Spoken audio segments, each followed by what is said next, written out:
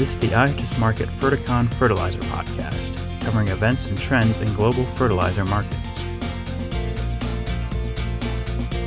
Today's episode was recorded on May 13, 2020.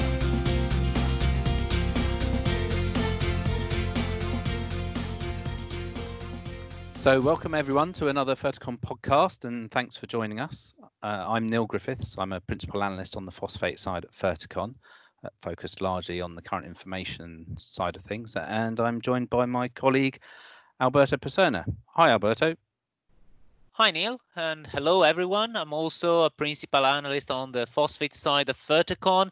I tend to be a bit more of the geek, looking at the longer term and looking at the nitty-gritty details like costs. While what prompted this discussion today is last week's second quarter phosphoric acid price, we can also add a little bit of details into the mechanics behind it and what it means for margins. Well, you know, I like numbers. Yeah, that's certainly true, Alberto. And well, thanks. I'll look forward to hearing about that. As our subscribers will know by now, the Q2 Indian Phosacid price was settled last week, and it was agreed $17 higher at $607 P205 CFR, which is up from $590 for Q1. Quite a big increase, I think, more than people were expecting, perhaps. I agree. Yeah, it was a bit of a surprise. I mean, including ourselves, we were listening and most people expected a smaller revision, and still it could have been either up or down. Basically, the message was a rollover, especially in these uncertain times with COVID-19, and that already had delayed the settlement by over a month. So that's what I think is interesting. Why has this happened? After all, Indian DAP prices, they started dialing back about $5. And actually the expectations is for DAP supply in India to be, and to the subcontinent in general, to be quite plentiful this quarter. Well, yeah, I mean, that's right. I mean, as you move into Q2, we've got typically seasonal interest in decline. Seasons are ending in Europe and North America, and so I guess the traditional suppliers to those markets, the North Africans and the Baltic producers, will be looking for alternative outlets for DAP in Q2. And I mean, in fact, we've already seen Morocco and Russia relatively active in selling DAP for April onward shipments to India, particularly at a time when Brazil's been on the back burner, and there's been a lack of conclusion until now on the phosphoric acid negotiations.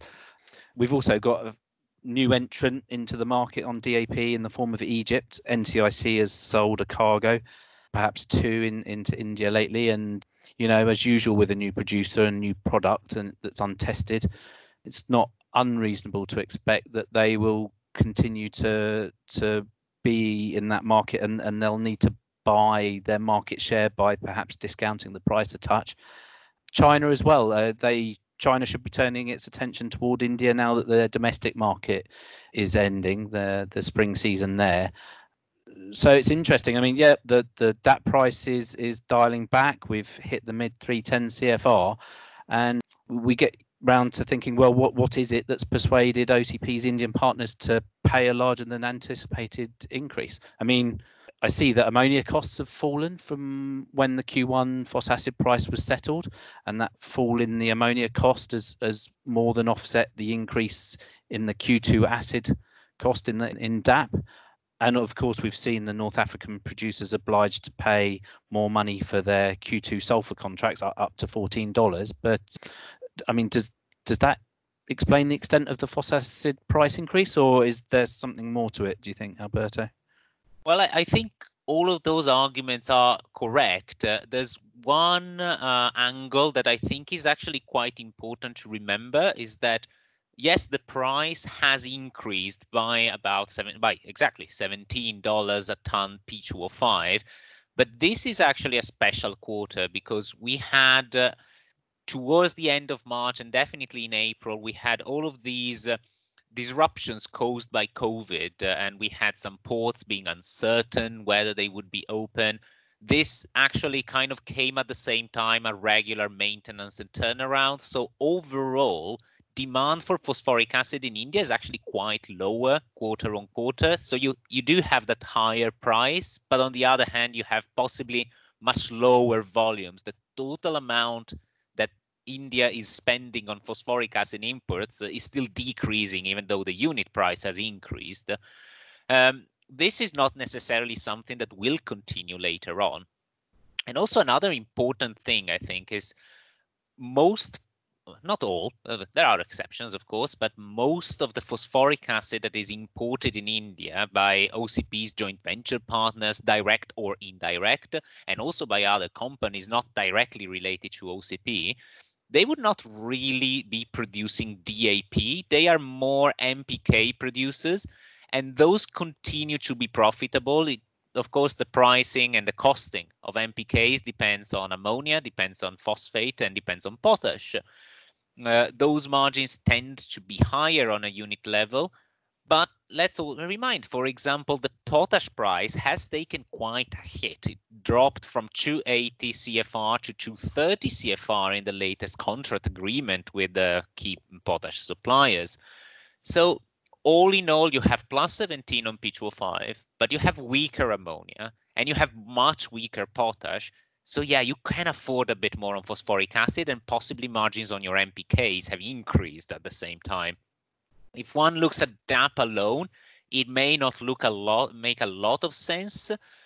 Of course, we also need to factor in the rupee devaluation, and that has produced domestic DAP in India a little bit into the red, but NPKs is different. And I think that's maybe something you are much more in touch with on a daily basis. So how is the DAP demand scenario looking in India? Has the rupee affected the margins of DAP importers? Indeed, like we've definitely seen that depreciation in the rupee has reduced margins for imported DAP. But when you look at the overall and the options of importing phosacid or phosphate rock and sulfur to produce phosacid and then DAP, I mean, certainly the best option for India from an import perspective is to can carry on with that imports, and that's the cheapest option available to them. So really what we've seen so far this year from India is that the importers have built stocks ahead of Kharif. I mean, they've already bought 1.2 million tons to date for Q2 arrival. I mean, it is in the context of lower domestic production of phosphate fertilizers in April, what with the COVID-19 outbreak. And, you know, there are a lot of plants who weren't already taking seasonal maintenance who either suspended or curtailed production in response to the outbreak to try and mitigate the spread. But what we see, though, is very much a case of front loading again this year, which I think was in line with expectations that the outbreak could prompt some hoarding amongst buyers. You know, the Kharif application hasn't started yet, so it's quite early for such a relatively large volume to be booked for any other reason than to secure the amount that they project that they need, rather than any increase in consumption. So yeah, the demand's been good. I mean, it's put us though in a place where Q2 availability of DAP in India looks very healthy.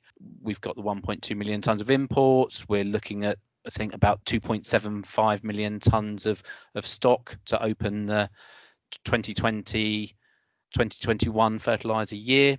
And so that alongside production probably gives us an availability, I'm thinking, of about 4.5 million tons, or a bit above, I think. So when you look at it, that's a little bit above the actual average for the past seven years. And when you look at it from that perspective, we could have a scenario where India could just exit the market if they wanted. They don't have to buy for another couple of months, and still we'd probably get to the end of June and the stock position would remain average. So I guess now, although the demand has been good, there is potentially some downside risk and perhaps a rebalancing of sales as we move through the season. I don't know whether you would agree with that, Alberto, but well, I do think there is actually a risk.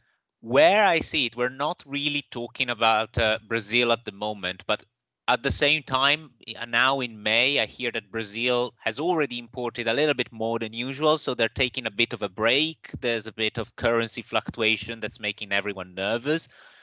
And at the same time, we have dynamics due to COVID still being quite fast.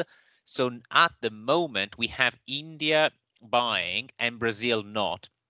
And there's obviously a risk that if India has enough and the price is not convincing, they can just sit one out while Brazil restarts.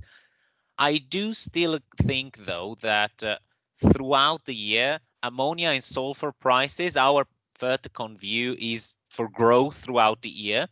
The actual price of DAP could go up. Margins will depend more or less on individual suppliers, depending on the raw material flows. But there is still this risk. I think to really get the market back in bull mode, you need to have a couple of months where both India and Brazil are trying to outbid each other. And that will really put the market into a demand-led mode. Otherwise, if it's India and then Brazil and then back to India, you only have half of the story at all times. And on the positive side, I was checking our recent calculations. It's true that margins have fallen, but at the same time, I'm still surprised of how high import margins for DAP, for Indian DAP importers are when looking at today's subsidy rate and today's MRP. I mean, of course, you'll discount a little bit against the MRP, but still margins remain high. This means basically that if at any point India is in desperate need of some DAP, they could pay up to 350 CFR. So they have a lot of a wiggle room to convince suppliers to prioritize their market. They're comfortable. There's a huge upside risk. At the moment, we just didn't have that time where it was difficult to find any phosphate. Phosphate was always easily on supply. Whenever someone issued a tender, you never had it blank. So there's also an expectation for this year that the monsoon would be normal to good. Actually, that's the official prediction. So there's also a little bit of a bullish sentiment on demand. COVID-19 could impact some of the crops, but maybe quite unlikely to impact in a big way rice or broadacre crops. Overall, the outlook seems positive throughout the main shipping season. Would you agree overall? From what you say and what I see, I mean, it certainly seems as though India can keep on buying above expectations, that they can surprise. And, particularly when we've seen in the past, the import margins are high and there is expected to be a good monsoon. They often surprise and buy more than you think they're going to. It does build up the stock, which then further ahead can moderate future purchasing, but at the moment it certainly sounds like a positive story for Indian demand levels, import demand levels for DAP. We'll just have to see how this all turns out, and like you say, we're all a bit up in the air with the COVID-19 situation. Unfortunately, we will see how it all plays out. Yeah, well, and for those who are listening and know Neil and I personally, I'm sure that hearing you and I being the bulls for once is actually quite an interesting touch, isn't it? Yes. So we're not always the most bullish pair, I think. But yeah. Yep. Okay, well, on that note, I hope everyone has enjoyed our discussions. I did, for one. There's a channel behind this podcast. Please subscribe for this channel. If you like this, please rate us 5 stars. That always helps. And do you have any comments? Please feel free to leave them down or to reach out to us directly. And thank you very much for your time. And thank you, Neil. Thanks, Alberto.